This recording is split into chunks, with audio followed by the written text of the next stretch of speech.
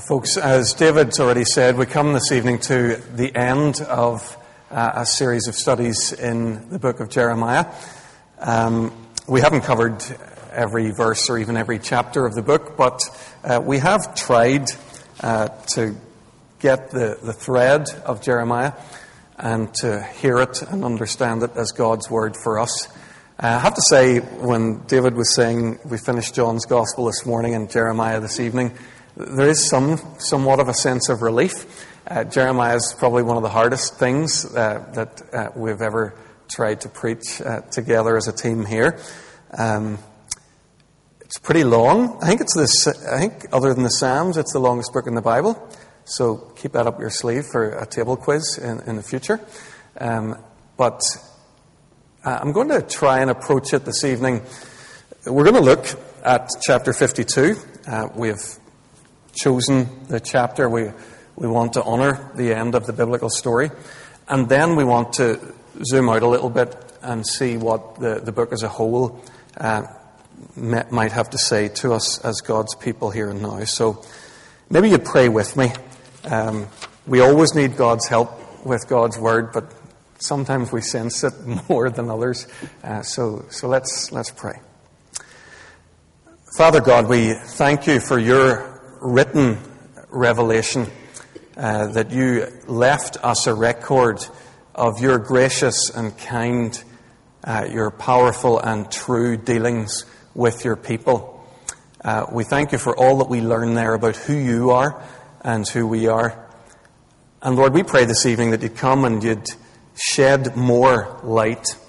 You'd reveal yourself to us in fresh ways as we gather round your ancient written word. Make it alive and new for us this evening, we pray.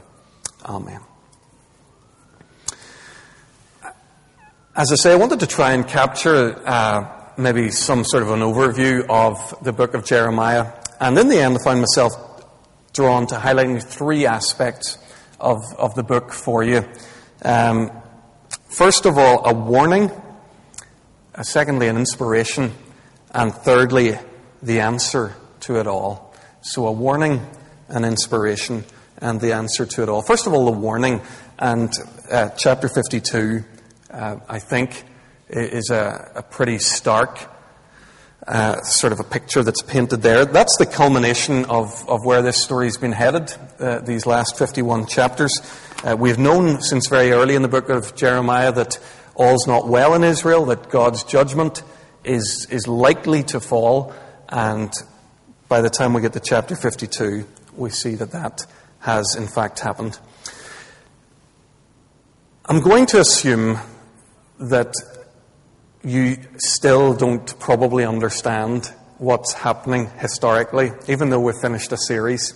It's very hard, I think, the way the book of Jeremiah is written, to get our heads around who's who and what's happened. So probably just to have one last stab at it, if you flick back to chapter 1, probably the clearest summary of the reigns of the kings who are mentioned throughout the book happens there in chapter 1. So I do want us to try and see this, because it helps us understand chapter 52. So if you remember, there are three, if you look at those first three verses, we get a summary there of the times in which Jeremiah is serving God, is acting as a prophet to the people. 3 names are mentioned, but actually 5 kings fall within that period. So first of all, we have Josiah, and he's well known for being probably the best king that Judah ever had.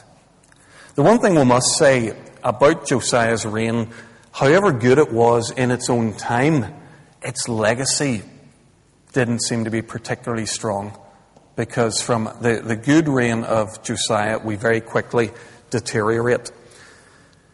So after Josiah died, people made his son Jehoahaz king in his place, and he lasted for 3 months, so he's not even mentioned at that point in the biblical text. The Egyptians come, they replace him with his older brother Eliakim, and what they do is they change his name, so he becomes Jehoiakim. So he's the second king mentioned there. His reign lasts for 11 years. And it was during his reign that the Egyptian superpower is replaced by the Babylonian superpower. And Jehoiakim chooses to rebel against Babylon, and Nebuchadnezzar marches on the city. And Jehoiakim dies while the Babylonian army is at the gates of Jerusalem. So that's Jehoiakim. Josiah we've thought about, Jehoiakim we've thought about. And then we're told in verse 3 of chapter 1 that the word of the Lord came to Jeremiah down to the 5th month of the 11th year of Zedekiah, son of Josiah, king of Judah. There's actually another king in there who again lasted for 3 months. Before we get to Zedekiah, Jehoiakim was succeeded by his son Jehoiachin. Just to add to any sense of confusion that you might have, 3 months after he comes to the throne, the first wave of Babylonian exile happens, and Jehoiachin ends up in exile in Babylon, where he stays. So he's there in exile while Zedekiah is on the throne. So do we get it now? We're down to these two men by the time we're in chapter 52. Jehoiachin is in Babylon. Zedekiah is there in Jerusalem. Zedekiah is the one who in chapter 52 suffers terribly at the hands of Nebuchadnezzar in the passage which David read for us a moment ago. And I'm not going to go over it. It speaks for itself. In the 11th year of Zedekiah's reign, the city falls. He's captured. He's blinded. He's taken to Babylon. The temple's looted. The city's burned. And thousands more go into exile. I wonder, do you understand this event and where it fits in the whole of the story of the Bible? This is the low point of the nation of Israel. This is kind of as bad as it gets. I think for any nation, if you read of an event like this, you'd know that something bad was going on. But for Judah, for the people of God, the city that's been burned here is Jerusalem, the city of God. The temple that's been looted was Solomon's temple, which had been filled when it was built gloriously with the presence of God, dramatically 3.5 centuries before. Actually, I thought a useful exercise for a moment would be to contrast that moment with this one, just to see how stark the demise of Israel and Judah has been. Whenever Solomon dedicated the temple, he prayed a glorious prayer. You might want to flick to it. It's in 1 Kings chapter 8. It's a really brilliant moment in the biblical narrative of God's people, Israel. So that's 1 Kings chapter 8. It's on page 344. The prayer of dedication, begins on page 345. Solomon does a brilliant thing in this prayer. He imagines all the people who are going to come to this beautiful temple. And he chooses to imagine particular types of people. So he says, for example, when a man wrongs his neighbour and is required to take an oath before your altar in his temple, then hear him from heaven and act.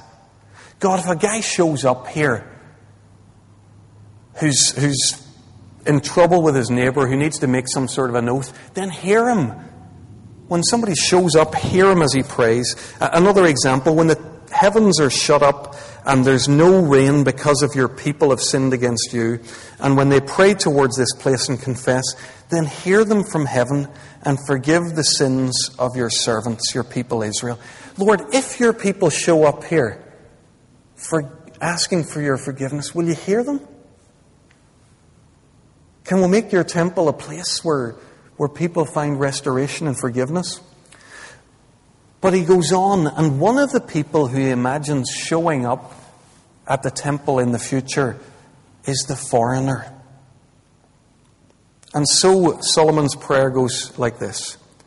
As for the foreigner who does not belong to your people Israel, but has come from a distant land because of your name, when he comes and he prays before this temple, then hear from heaven and do whatever the foreigner asks you, so that all the peoples of the earth may know your name and fear you.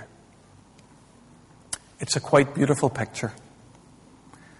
It's a picture of people far, far from Jerusalem who have heard of the beauty of God, and they've made a journey to come to Israel, to come to Jerusalem, to come to this temple, so that they can find this wonderful God whom they've heard about.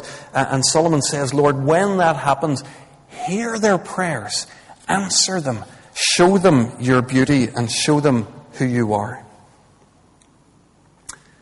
And of course that happens. If you flick over the page in Kings, you'll see that one of the very next stories is of the Queen of Sheba. She journeys from way south in Africa. She comes to see the glory of Solomon, Solomon's temple, and Solomon's God. So what you have here around the temple and its dedication is the high point of God's people, Israel. For one moment in time at least, they're doing what they were made to do. They're standing for the world as a light, as a magnet drawing people to the living God. The truth is they never managed to live that well again. It was just a brief glimpse of what they could have been under God. And as I say, that moment there, the temple dedication, Solomon's great prayer, stands in a massive contrast to what happens here in chapter 52. Because what happens in chapter 52 is that the foreigner that Solomon prayed about has shown up. But he hasn't come because he's seen the glory of God lived out by his people. The foreigner has shown up instead at God's invitation to come and judge God's people. He's turned up in entirely the opposite circumstances. He's come at God's invitation to punish God's people and to end the whole Jerusalem temple project. When we started this series, we recognized, I don't know if you remember this, we talked about how we were going to be looking at a book that was about a people going into exile, and we recognized a dynamic that's at work in the church in the West and certainly in Northern Ireland, where we're being pushed from a place that we used to have in our culture right onto the fringes. And we compared it a little bit to being dragged into exile.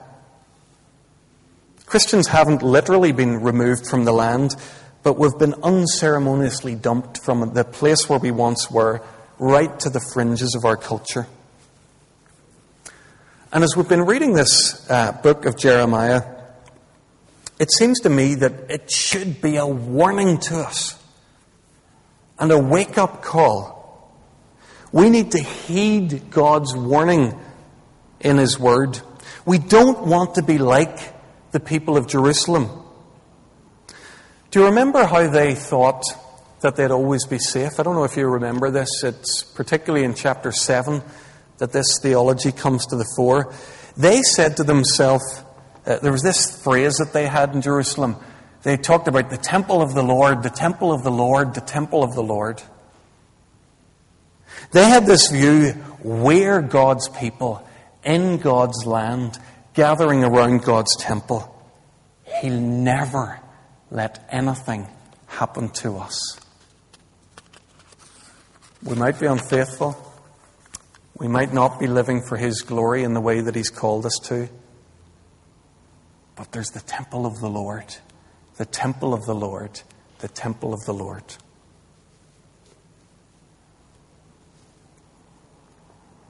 Folks, I think I recognize that dynamic sometimes in the Presbyterian Church in Ireland that we're a part of. some of the other historical denominations. I sometimes hear us saying things to ourselves like, we've been around for 400 years or more. God's going to look after us and our buildings and our traditions. He'd never let anything happen to us. And all the while the church is collapsing like a deck of cards.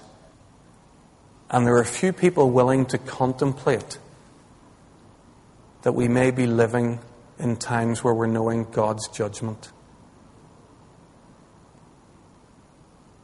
Folks, it seems to me that as we read the book of Jeremiah, we have to be open to hear this as a warning. As a warning. First of all, in Jeremiah, a warning. Second, in Jeremiah, an inspiration. And the inspiration in this book that has struck me as I've read it and tried to teach it is Jeremiah himself. It's part of the richness of the book of Jeremiah that we get a really strong sense of him as a person, and that's not common in the prophets. You could read a lot of the prophetic accounts and not know much about the guy himself, but Jeremiah, we get to see a lot of who he is. More than any of the other prophets, there's a real sense of knowing the messenger as well as his message. Eugene Peterson draws attention to the real integrity that there is in Jeremiah between him and his message, the consistency of the man and his message. He says, Jeremiah's life and his book are a single piece. He wrote what he lived and he lived what he wrote. There's no dissonance between his life and his book. Jeremiah, living or writing, was the same Jeremiah. We've thought this evening about the troubled times in which Jeremiah lived. I can hardly imagine more turbulent times. The city had already been under siege, had already been attacked long before we get to chapter 52. Sometimes we give ourselves credit for living in uniquely difficult times. I'm not sure that that's valid. I think the times Jeremiah is living in here are as difficult as any I could possibly imagine. So Jeremiah lives in a time where everything that could go wrong has gone wrong. And yet here we find him in the middle of it, sticking it out, praying and preaching, suffering and striving, writing and believing. He's lived through crushing hostility. You know, the personal hostility that he experiences is staggering. Every ounce of his strength will have been tested. Every thought of his mind he'll have questioned. Every feeling in his heart will have been ridiculed by people around him. So how did he manage to live through all of that? How would we believe whenever we're living through circumstances like those Jeremiah lived through? What are we going to do when circumstances in our culture aren't anymore conducive to Christian living? Are we going to abandon God because He doesn't give us a comfortable life that we thought we'd signed up to? Or we're going to do what Jeremiah does and allow the catastrophe itself to work in us, to drive us deeper into our trust in God. Jeremiah did the latter. Instead of abandoning God, he walked with God through his trials and came the stronger for it. Maybe you'd allow me to do a little bit of match of the day here and choose one of my highlights. It's a story that I didn't know at all in the book of Jeremiah. Jeremiah stands for me as a towering symbol of a person of God who's able to go against the flow. Is there anything more important for us today than to learn to go against the flow? To defy the culture, to live by deeper and richer values? Well, Jeremiah is that kind of a man. He preached a message that nobody wanted to listen to. I'm straining to remember any time in the book of Jeremiah where anybody said, yeah, Jeremiah, that's a good idea. Good sermon. Yeah, let's do that. Quite the opposite. There are lots of great stories and images, but as I say, I want to choose one highlight for me, and it's chapter 35 about the Rechabites. I don't know if you were here the night we looked at that. Jeremiah does one of his dramatic acts. God invites him to put on a dramatic act for the people to see. So he gets a bunch of traveling metal workers called the Rechabites.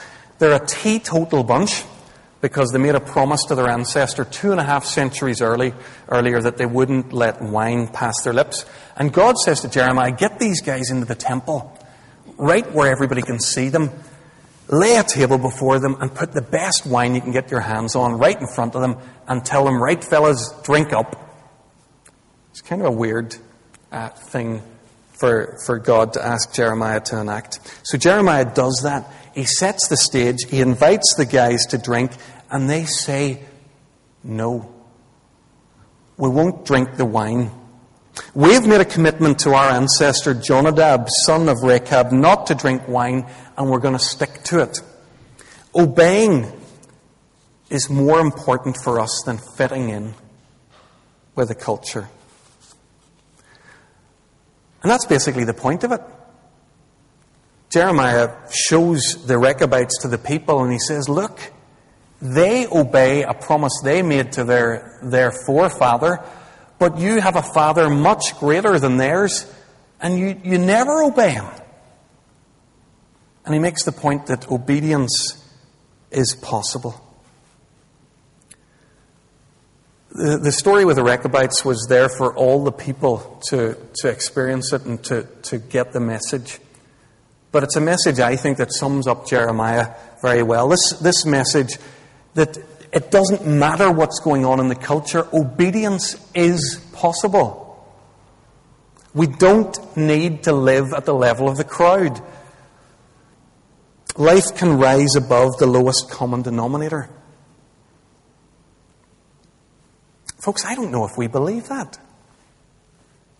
I don't know if we've taken that part of God's word seriously. I think there's something that goes on in us where we actually believe that we're limited in how we can obey because of the times in which we live. God's used Jeremiah here to be an inspiration to me, to remind me what I easily forget, that holiness, a glorious and godly and a beautiful way of life is possible. I don't need to be making excuses for myself all the time.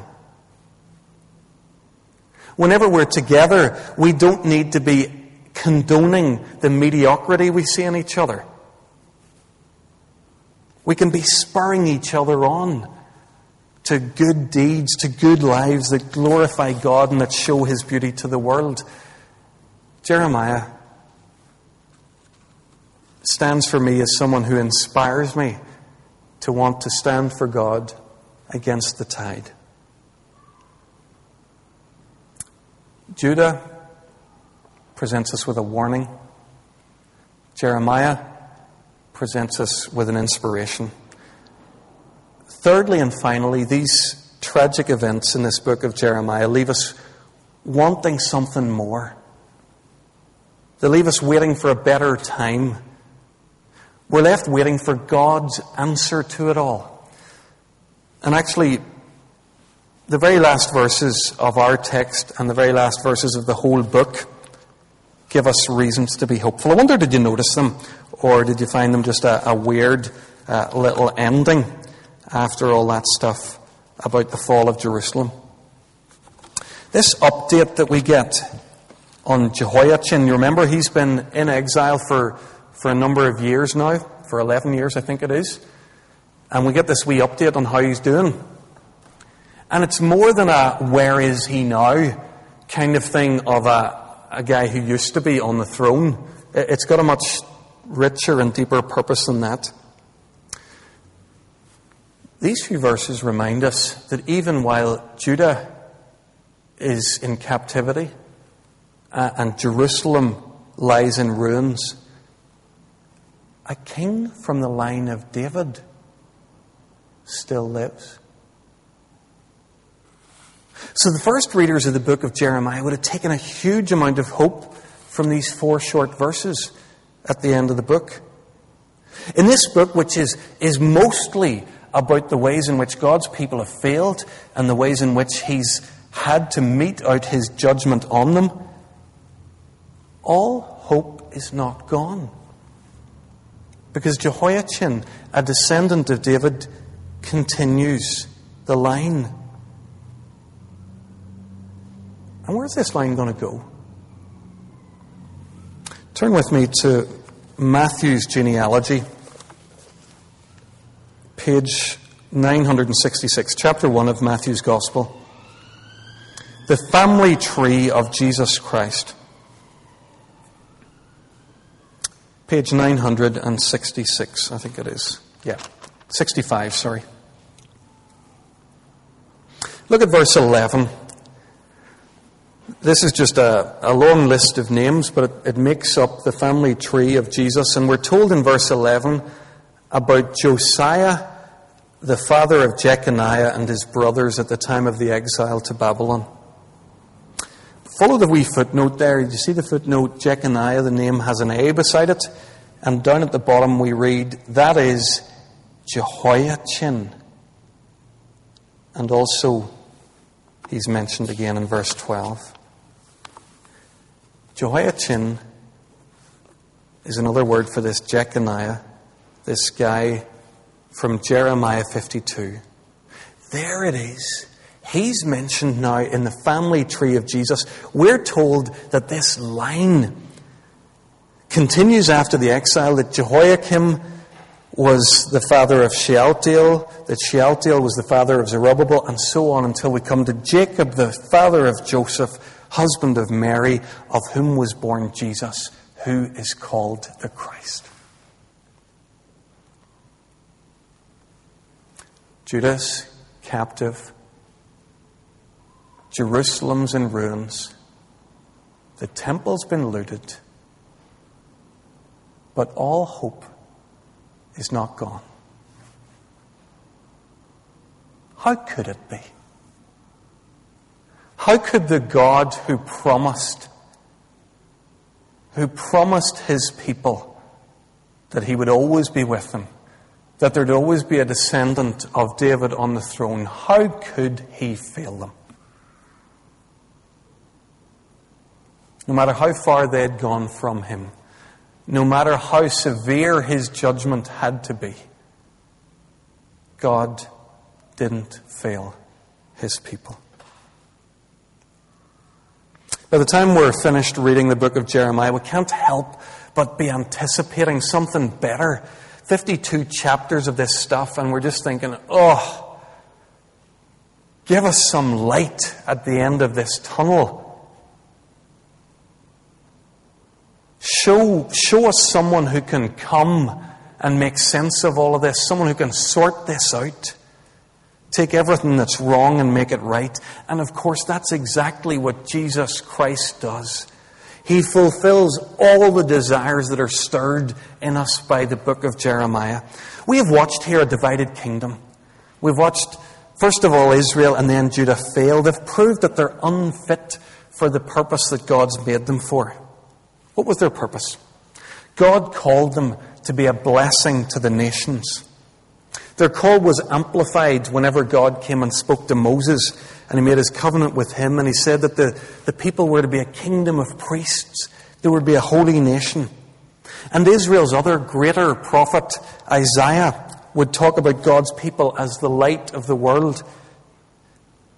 At every point, Israel failed in their calling.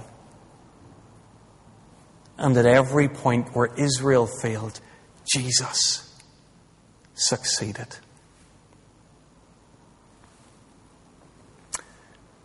God's people were supposed to be a blessing to the nations. They ended up being racist bigots for the most part, if the story of the Good Samaritan's anything to go by. And you read of Jesus in the Gospels, and his arms are open to the people of any ethnic group, even the hated Samaritans. He is a blessing to the nations. God's people were to be a holy nation. And although the religious leaders of Jesus' day couldn't see it, he was the truly holy one.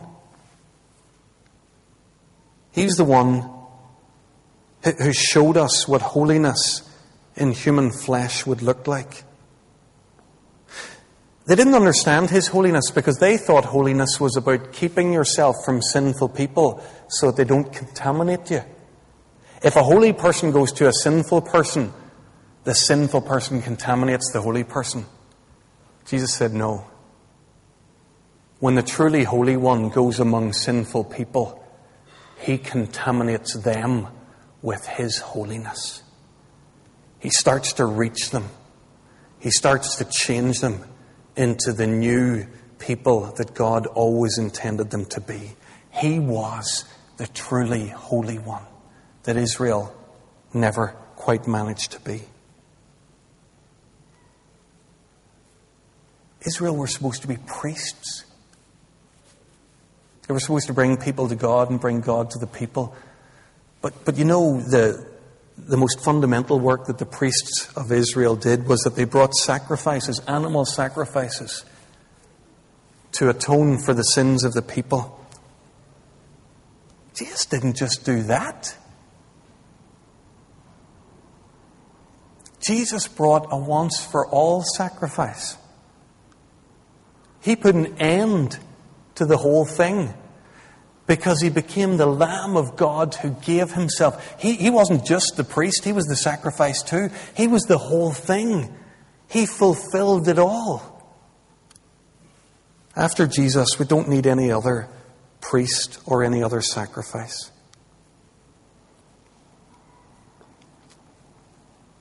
Israel were called to be the light of the world.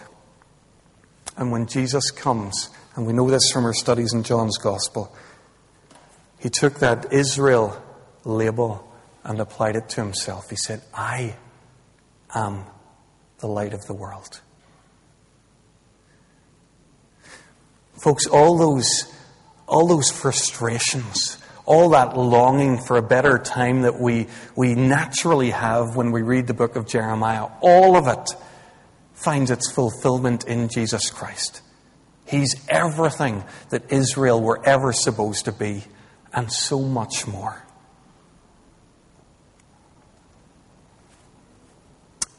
Where does that leave us this evening? We've seen the warning in the book of Jeremiah. We don't want to be like the people in Judah. We've seen some inspiration in Jeremiah, who's shown us that it is possible to live in God's strength and to live God's ways. But above all, we're called now to be the new Israel, the new people that God has gathered round his Son Jesus. We have been given our chance to live out the calling that Judah failed to live out. Because what does Jesus Christ say to us? Jesus Christ, who's the light of the world, what did he say to his disciples in Matthew's Sermon on the Mount? He said, you're the light of the world. All this stuff about Israel being a blessing to the nations, being the priesthood, the holy nation, the light of the world, you're it. Only this time, I've been among you and I've shown you what it's to look like. Only this time, after my death and my resurrection, I've left my Spirit to empower you and to work through you. You are the light of the world. Now go and be it. Let's pray.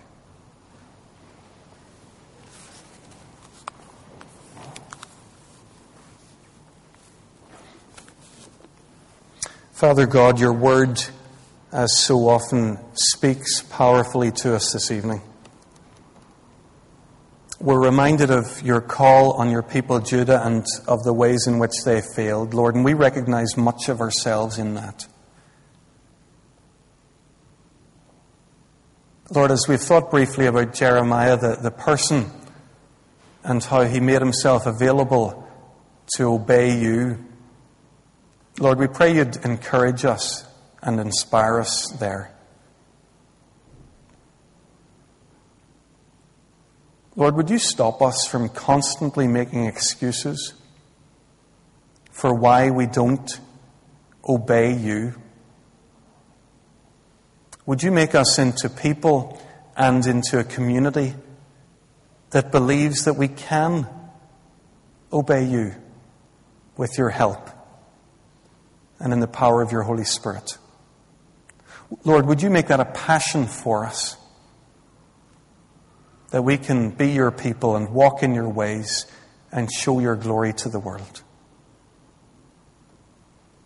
But Lord, above all, as we've been in your word tonight, we thank you for the longing that it's created in us for Jesus, for more of his presence, more of his power, more of his Spirit at work in us. Lord, we'll continue to fail in our calling if we don't recognize ourselves as people whose identity is in Christ. Lord, we've new life because Jesus has won it for us in his death on the cross. We have a purpose because he's commissioned us, and he's told us that we're to be a light to the world, that we're to make disciples of all nations. Father God, would you give us the Spirit of Jesus now? Help us to go from this place this evening ready to serve him in his strength and for your glory. Amen.